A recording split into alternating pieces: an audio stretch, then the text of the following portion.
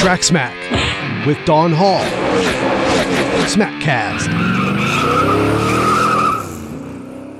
Hey everyone, this is Mike Haig with Race Day San Antonio, and welcome back to another edition here on TrackSmackRadio.com. Today's show is a SmackCast edition, and it features the NASCAR Hall of Fame Class of 2021 announcement. The big news of the day, and as expected, two-time Daytona 500 winner and two-time NASCAR Xfinity Series champion, and one of NASCAR's most popular drivers, Dale Earnhardt Jr., was officially named a first-ballot NASCAR Hall of Famer on Tuesday evening. In addition, Red Farmer, who is one of NASCAR's most accomplished short-track competitors, and Mike Stefanik will join Earnhardt in the NASCAR Hall of Fame Class of 2021. Also, Ralph Seagraves, a longtime official with R.J. Reynolds Company and who was considered a corporate hero to the sport for initiating and securing a 30-plus year sponsorship agreement with his company's Winston brand, he was named as the recipient of the Landmark Award for Outstanding Contributions to NASCAR.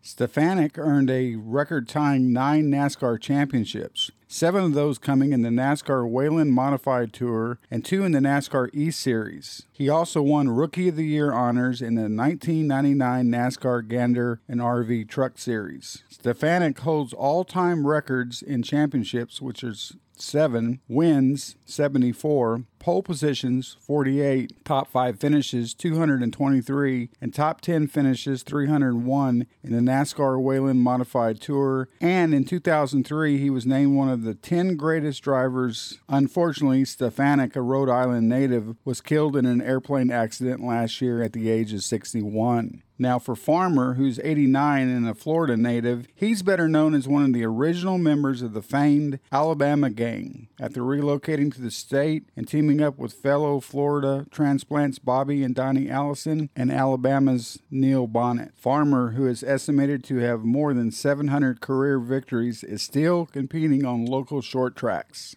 Now, on today's SmackCast edition, we have the audio from Red Farmer and Dale Earnhardt Jr. First up is Red Farmer. Here's what Red Farmer had to say. All right, how about now? You got us better?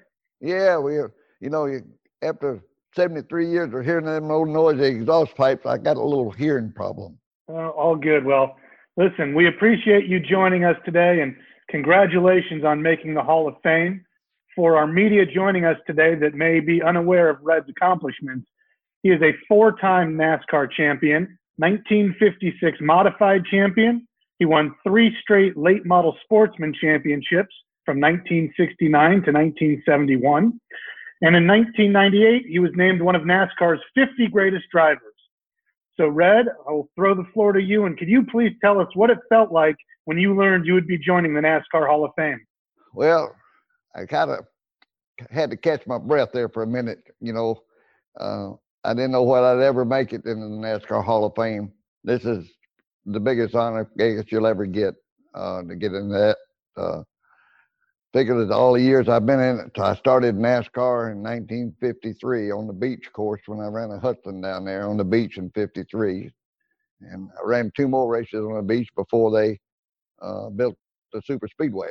And I ran the last one in 58. So I've been in NASCAR for a long time, and I got to run against a lot of the great drivers. I got the Pioneer Award, and that's being a pioneer.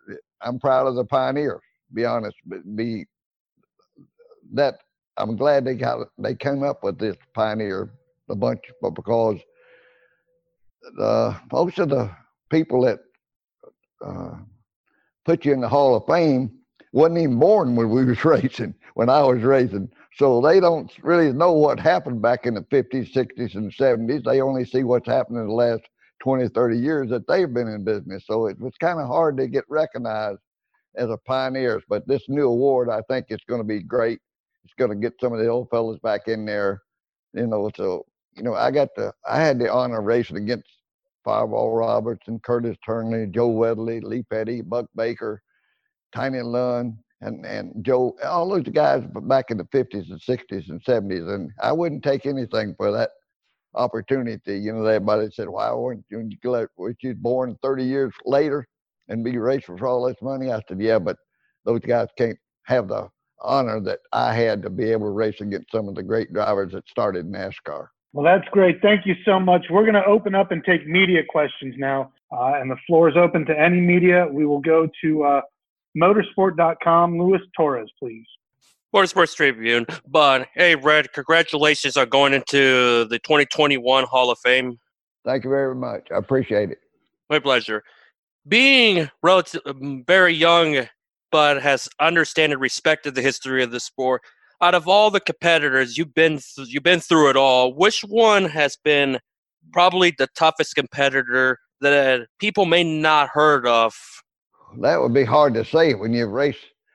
I started racing in 1948, and so you really look at it, that's 9 decades. And I've raced with so many great drivers that you just can't, I can't name them all. I mean, it's just, during each decade, you had some great drivers to run against. Just like I said, Fireball Roberts used to come down to West Palm Beach and race on a half-mile dirt track with me. And he was a great driver. That's back in the early, in 48 and 50, 51, through there. You know, and then all those races I ran on the beach course, that one race in 56, they started 136 cars in it. There was a bunch of great drivers in those days. And you look at it, the run up down, and you see some names back there that, you know, that you didn't recognize, but they became popular, great drivers later on in their career, maybe 10 or 20 years from that. But I couldn't say it. I mean, when we had the Alabama gang started through the 60s and 70s with Bobby and Donnie and myself that started the Alabama gang, they were the two of the guys I'd have to outrun. I mean, I knew that if I went to the racetrack, Huntsville, Montgomery, Birmingham, Pensacola, or wherever we had to race, or Mobile, if I was going to win that race, Bobby and Donnie was the two that I was going to have to outrun. They were tough competitors, always was. We was good friends, but when we got on the racetrack, it was every man for himself. But, you know, there's just so many great drivers through the years, you just can't pick them. I mean, I could name 50 drivers that I thought was great drivers. And it was an honor to run against them all the way up to I ran my last race in Daytona in 1992, I think it was, in an ARCA race. And that was thing. And then I won the Permatex 300 in 71. And that started, I wasn't going to race for that third championship after 2 years of traveling all over the country and pulling a open trailer and traveling 20, 25 hours with no interstates, you know, all over the country racing for points. We wasn't going to run. So when I come to Daytona in 71, I won the Permatex 300 for the first time. And here I was leading the point standings again. So I went ahead and won it again in 71. But I think the thing that to me has really meant more to me in all those years, I won 4 more Popular Driver Awards. But when I won those awards, it was voted on by NASCAR members only. No media, no fans, nobody else. You had to have a NASCAR license to vote on that. So the people that I raced against every week, and my peers, they voted me most popular driver. Those were 4 of the great honors that I think I got to in my career, but having your fellow people you race with every week vote you that way. Thank you. We'll now move to Bobby from BronxNet TV. Thank you, Josh. Congratulations again, Red, as well. You know, when you were coming up driving and you were racing, did you ever dream of an accomplishment like this? And what do you think it takes to be a Hall of Famer? Well, no, I wouldn't say, because I will tell you, my first race when I raced NASCAR in 53, my mechanic and myself, Wayne Cackley, drove the race car up from Miami to Daytona. I didn't even have a trailer or a tow truck. We drove the Hudson up there with a suitcases in the back seat and a toolbox in the trunk.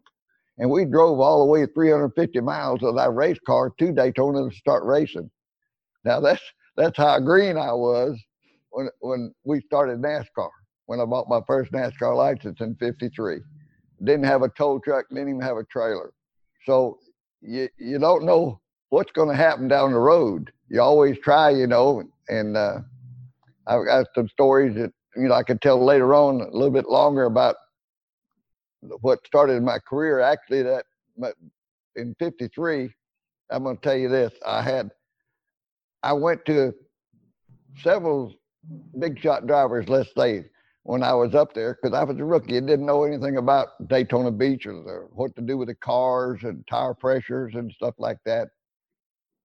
And I went to quite a few different places, and they had a little barricades around their areas, you know. They were big shot drivers back in those days. And I couldn't get no information from none of them. And it really kind of upset me.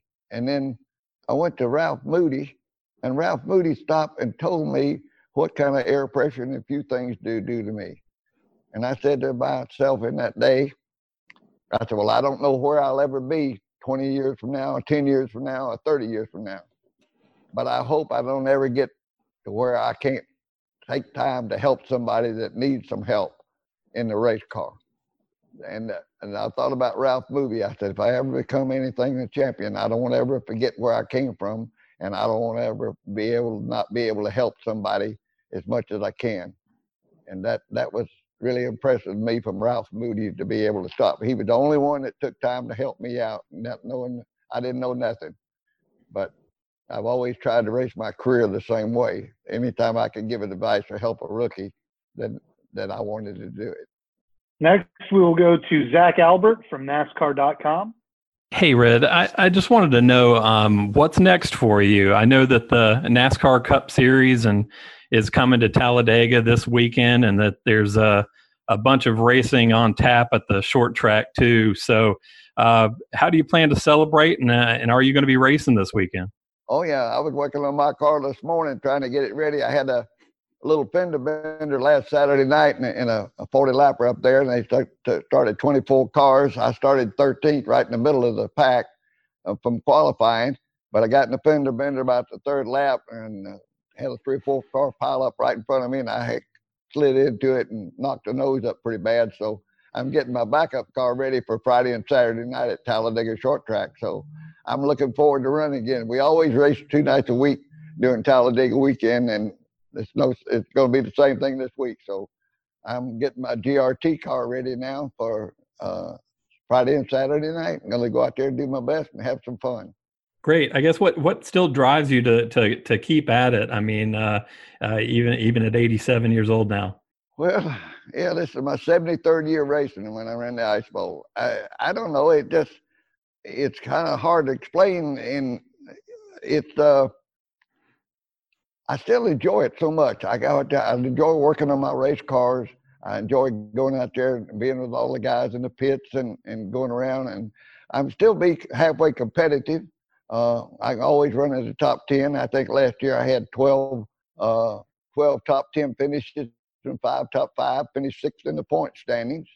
And the year before that, I finished 3rd in the point standings. So I'm still running and being competitive, and I still enjoy it very much. I mean, I've won so many races that I don't have to win anymore. I just go out and want to have a good time. If I go out and run 7th or 8th and battle somebody and make a little bump here and there and just really have a good race, then I've had a good time. And so that's all it means right now, is to go out there. It's just like yourself. If you're a professional golfer and you kind of retire, you still want to go out on the weekend and play with your buddies and play a game just for the fun of it. Well, that's basically what I do right now. I don't have to win anymore. I just have a good time out there racing. Hey, Brett, I wanted to follow up on that question. Your stats are hard to find in the record books. A lot of short track racing over the years. If you had to guess, how many NASCAR races would you say you have won in your career? Oh, that's hard to say, because we ran Huntsville Thursday night, Birmingham Friday night, Montgomery Saturday night, and then we tried to find a place to race on Sunday. So we ran 3 or 4 nights a week NASCAR back through the 60s and 70s and 80s through there. Me and Bobby and Donnie, we traveled all over the country. And I don't really know how many of the NASCAR races that I won. I went to a bunch of Greenville, Pickens, and just different racetracks all over the country that I ran in. But I never really kept up with exactly the NASCAR races. In the Cup Series, I finished 4th in the Talladega 500 in '74. And then I finished fourth in the Macon 500 in Macon, Georgia. That was my two best finishes in the Cup Series. Back when I was running in that deal, if you didn't have a factory ride, you know, you was an also ran. And that wasn't my cup of tea. That's like kissing your sister. And I was not going to be an also ran back then there because I didn't have the factory back and run 25th or 30th and just say I was a NASCAR Cup driver.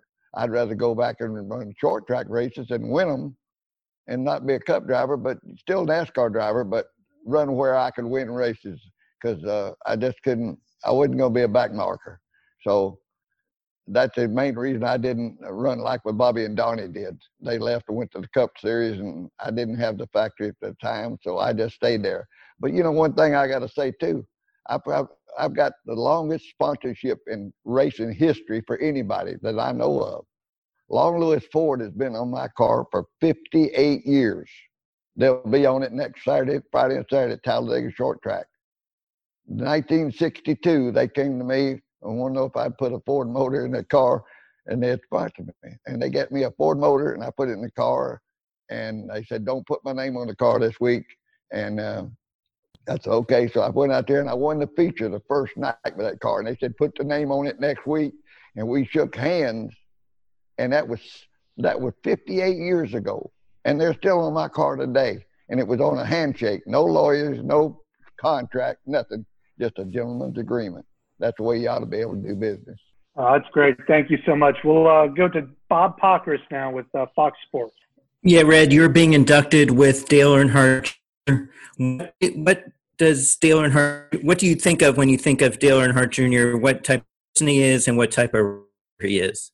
Oh, well, I'm glad to see it now. You know, to talk about something else, I'm going to tell you a little something. In 1956, when I won that NASCAR, my first national championship, Buck Baker was a Cup champion.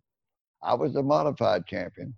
And Ralph Earnhardt was the sportsman champion that year. So that's how long I've been on the Earnhardt. You know, I've raced against all of them. So I raced against Ralph a lot, and then Dale too. And then, of course, Junior is great too. So I'm just glad to see him in there. We have one more question, Red. This one comes from Jerry Jordan with Kicking the Tires. And he wants to know, he says, it's easy to say that this is the biggest moment of your career, but what does this moment outrank? What was the greatest accomplishment in your career before the Hall of Fame? That goes back to one of my, I'm going to tell you, the Permatex 300, when I ran it in Daytona. I'd been trying since I ran the first race there in 59, and I ran it every year. And the Cup drivers won them every year. And then finally in 1971, I won the Permatex 300 at Daytona. That was my big accomplishment. But what made that thing so great, my mom, which is my mother, never went to the races, very seldom. I don't think she'd ever been to 5 races in my career. She's never been to Daytona or any kind of super speedway race. And she came up from Miami, and I won the Permatex 300. And she got to go to Victory Circle with me. But what made it special, it was on February the 13th, and it was her birthday. So I won the Permatex 300 on my mama's birthday. She was at Daytona in Victory Circle with me. And that was probably the biggest accomplishment, the thing that I always think about, being able to win that race with my mom there for the first time she'd ever been to a track. Wow, what a very special memory. And thank you so much for sharing that. Thank you for joining us today. Congratulations again on making the NASCAR Hall of Fame. I appreciate it very much. Have a good evening. Okay, thank you. And there you go. That was Red Farmer. What an amazing man. Next up, we're going to hear from Dale Earnhardt Jr. Here's what Dale had to say. Hey, everybody. Dale, how you doing? I'm doing good. Good. All right. Well, thanks for joining us. We're going to go ahead and get started. Thank you all for your patience and for joining us this evening. First up, as you see, we are joined by Dale Earnhardt Jr., one of the newest inductees in the NASCAR Hall of Fame, representing the class of 2021. Dale has 2 Xfinity Series championships, 26 Cup wins, including 2 Daytona 500s, and he was the 15-time most popular driver in the NASCAR Cup Series. And we'll just go ahead and throw it straight to you, Dale. if you could just talk us through your emotions when you saw your name up on the screen. Yeah, I was when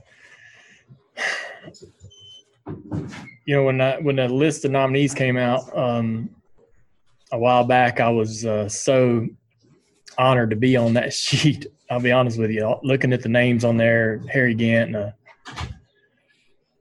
Neil Bonnet, and a bunch of other guys, Stefanik, Red Farmer, I couldn't believe my name was on that sheet, to be honest with you. And I know those guys and their body of work, and not just the Cup experience and the Cup wins, for example, Harry Gant. I know what they did to get to the Cup level, the wins in the Sportsman Series at the short tracks, all under a NASCAR banner. And, so there's a lot more to a driver than just that body of work that they have in the top level of the Cup Series. And that's obviously true because of Mike Stefanik being inducted himself and Red Farmer.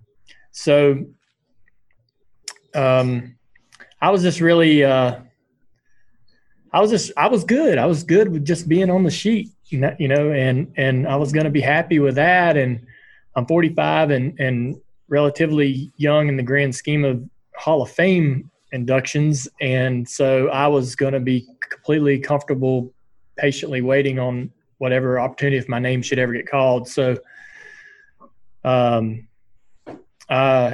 it was really emotional. I wasn't that nervous. I had a root canal earlier today, so I was more nervous about that than than this induction that was here tonight.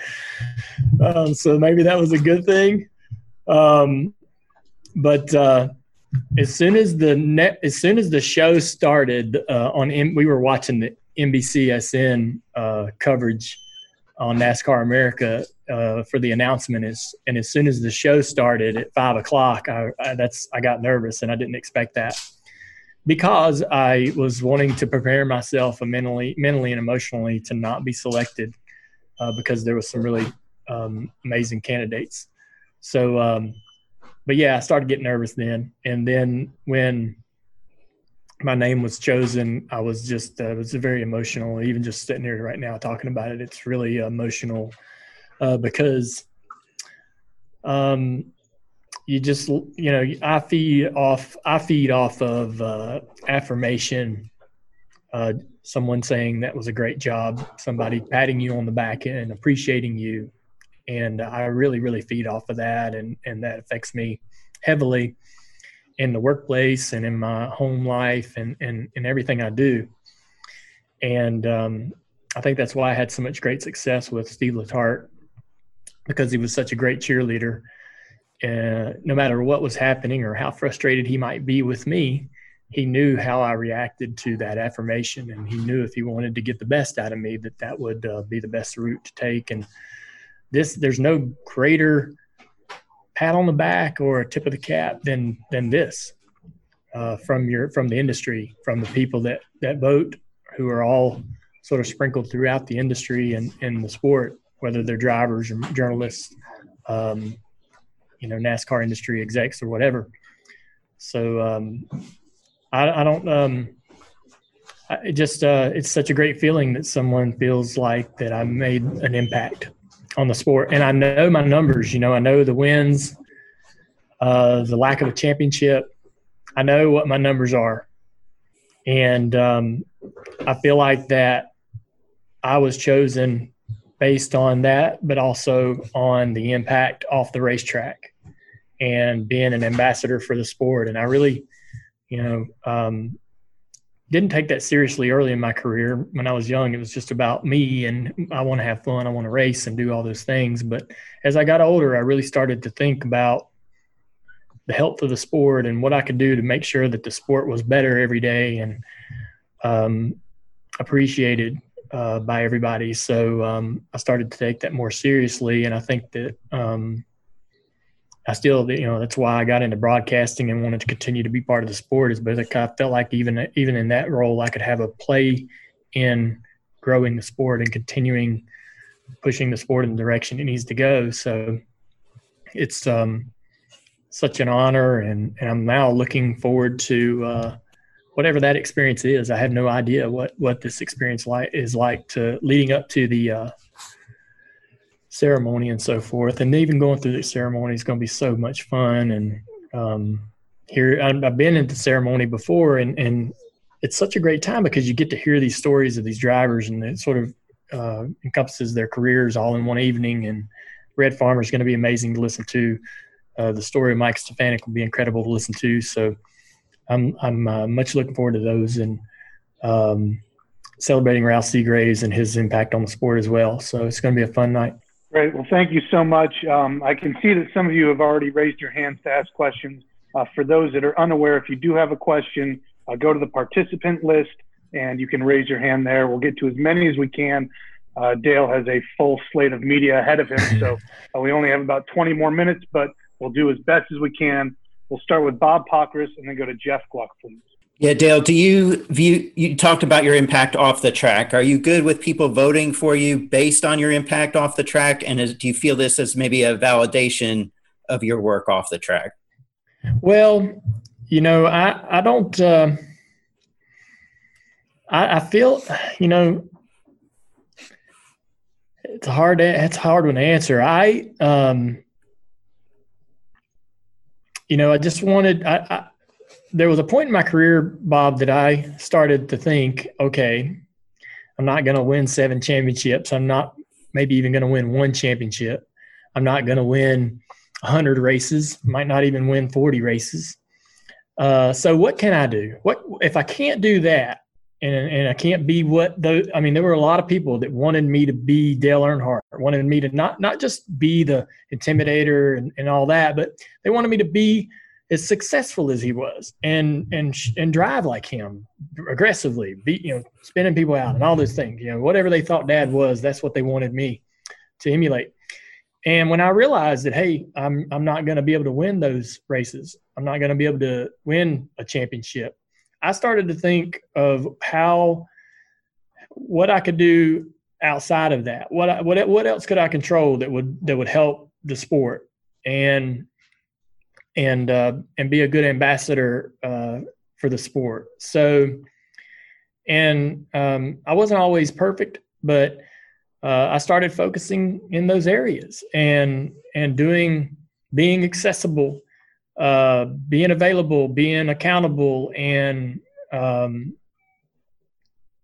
feel like I did a decent job at that. And that's not, I don't want to sit here and measure it. It's up to someone else or anyone else to want to do that.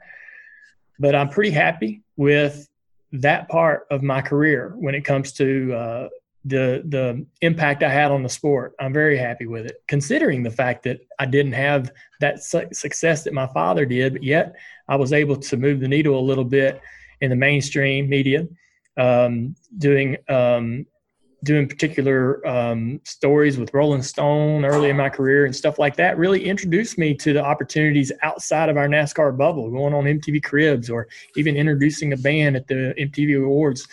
Those are terrifying things to do for a young kid, but I was really, kind of introduced early in my career as to the possibilities of sort of getting out. That when I would do those things, we would get sort of, we would get affirmation from it, or people would say, man, that's crazy or great that you got to go into those places. NASCAR typically doesn't get to go.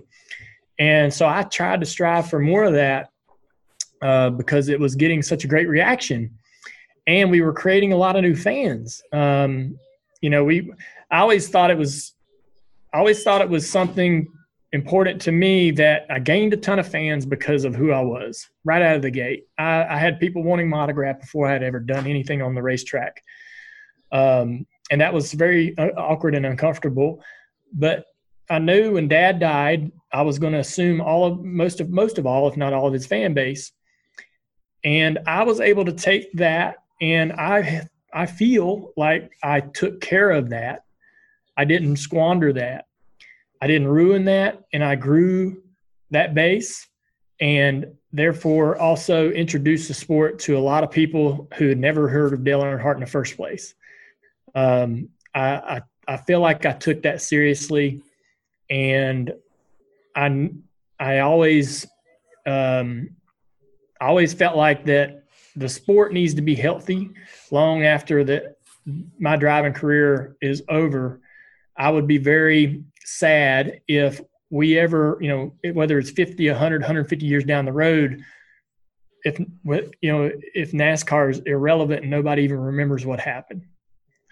So it's important for me that our sport survives and is strong way, way beyond my life, because then, not only is it important that people will remember the mark I left, maybe even more so the mark that my father left and all the other greats in this sport, and the drivers that are in it today. We have so many Hall of Famers right in the field right now that we're watching, and drivers that'll come after them.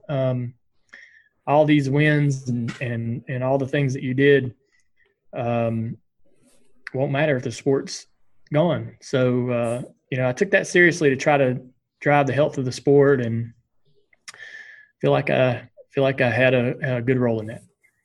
Thank you. Thank you, Jeff.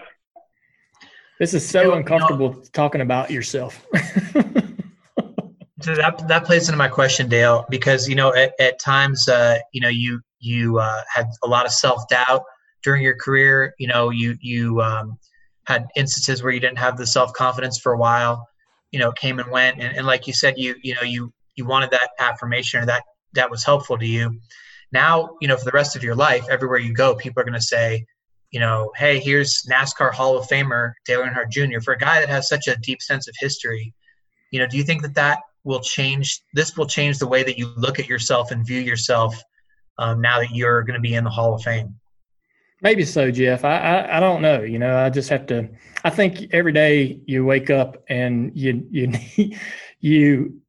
want to make somebody proud. I talked about this just a bit earlier. Every day that I get up, I want to do something that makes my wife very proud of me. I seek that everywhere I go. Where I'm sitting in my podcast, we're doing a podcast. I want to make Mike Davis, proud of me, or go, man, that was a great job you did there. And everyone else in the room, I want them to be happy with the work and the effort and the result. I feel that same way in the booth.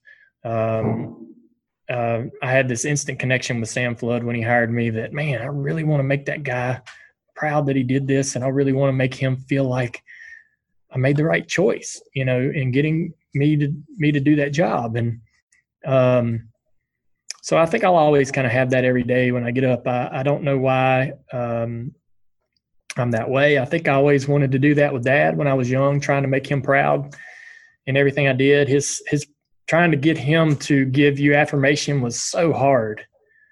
And maybe a lot of dads are like that. They point out what you should have done differently and trying to give you constructive criticism for sure. And you don't realize that in a moment, but getting that affirmation was always so challenging. And when he died, I went to other people to get that, Dale Jarrett and Mike Helton and they were Rick Hendrick, Steve Letard, anywhere I could go try to find affirmation and appreciation, and I sought it out, and I still do that today, and I think that's just in my nature. Thank you. Next, we'll go to Alex Anderchev from the Charlotte Observer. Hey, Dale. Congratulations. You mentioned on the broadcast just being pretty reflective these past couple of days, especially in the past couple of weeks. I guess sort of what have you seen from the sport recently? And, do you feel like this is kind of a big moment or time for the sport? And where do you hope to see the sport in, the next 5 to 10 years? Yeah, I've loved everything that I've seen out of our sport. Drivers are speaking and our sport is speaking. Our leaders in our sport are stepping up and making some real decisions. And so it's great to see. I've been in the sport a long time, and I'm more confident, I think, in the leadership that we have today in Steve Phelps and the people around him than I believe I've ever been. And we've had some really incredible individuals in our sport over the last several decades that have been incredible influencers in our sport and great leaders with great minds that have influenced me as a person. But when you're talking about the sport and the direction it's going, I believe we're in great hands. And, we have a leader in Steve Phelps and O'Donnell who are open, accessible, whether it's even on social media. But, I mean, obviously at the racetrack, Phelps his door is always open. O'Donnell's a guy that I can text any moment of the day and have a conversation with about what the sport's doing, what direction we're going, decisions we're making. And it's, you can't, that's something that I think is very valuable and very helpful. So I'm excited. And, they just have to continue the conversation and continue to move forward, trying to push for change and creating a great environment for fans at our racetracks, and introducing the sport to new fans and creating new fans every day. Thank you, Dale. We'll go on to Marty Smith and then Jordan Bianchi. Me unmute there. Hey, man, congratulations. Hey, buddy. Can you hear me? Okay, very good. So yep. I was really moved watching what you said to Dale Jarrett on NBC earlier about carrying the sport in after your daddy and all that. And one thing that I've always wondered and never asked, you know how I feel about the fact that I don't know if the sport would have continued the way it has if you didn't decide to race. Why did you decide to race? Well, we had a lot of people, a lot of employees that needed to keep going. And, I was just one little piece of a big old machine that was going to the racetrack but I was, it's kind of like one of those, you buy a toy for your kid and it needs 8 AA batteries. Well, if one of them's not in there, the rest of those batteries don't get to work the toy. So I had to be in there.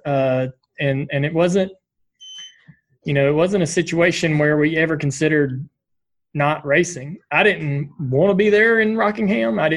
It wasn't in my stomach was in knots, and racing was the last thing I wanted to do. But I'll tell you this, I knew if I was at home, I would have been in worse shape emotionally. And being alone and by myself is absolutely the last place I needed to be in that moment. So as bad as I didn't want to be at the racetrack and working and trying to compete or trying to get up on the wheel, as we say, just being around the industry and around those people in that moment was very helpful for me. Thanks, man. Congratulations. Real proud of you, bud. Thank you. All right. Unfortunately, we probably can only have time for one more. Jordan Bianchi, if you'd like to wrap up for us. Dale, in the last few days, how much thought have you given this day and that it was Election Day for the Hall of Fame? And when you went to bed last night, were you thinking, you know what, tomorrow's the day, I'm going to find out? Can you take me through that? I'm sorry, but I hadn't put any thought into it. My mind's kind of been dominated by what's going on in our world and what's happening around us and how to, keep this movement going and keep the conversation going. What can I do? Things like that.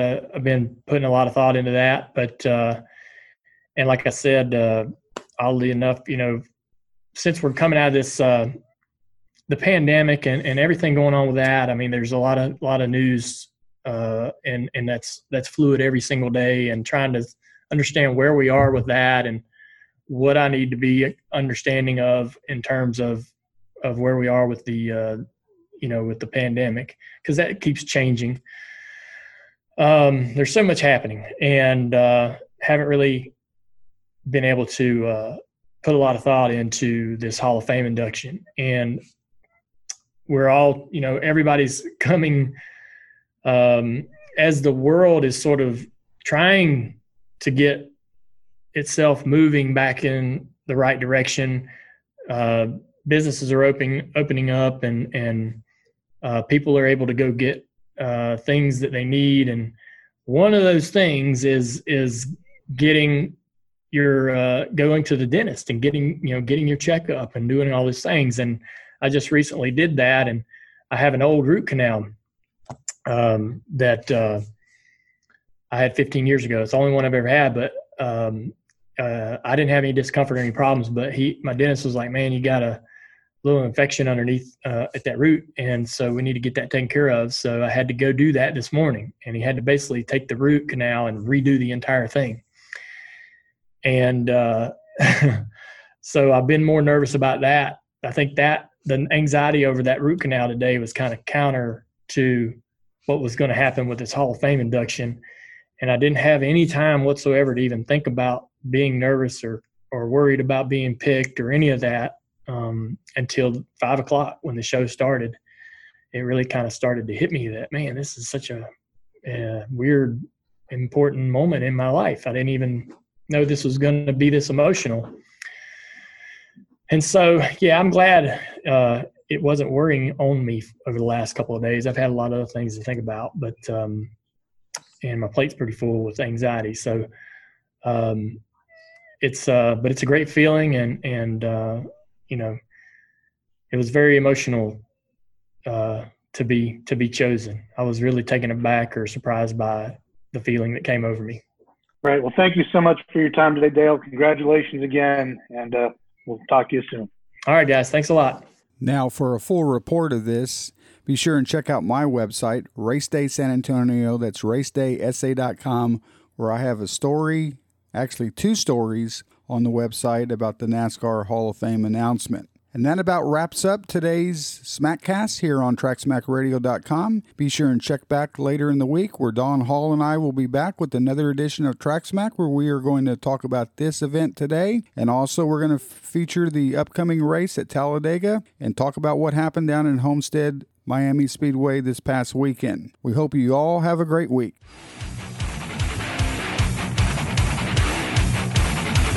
Thank you for tuning in to TrackSmack SmackCast. Check out more at TrackSmackRadio.com.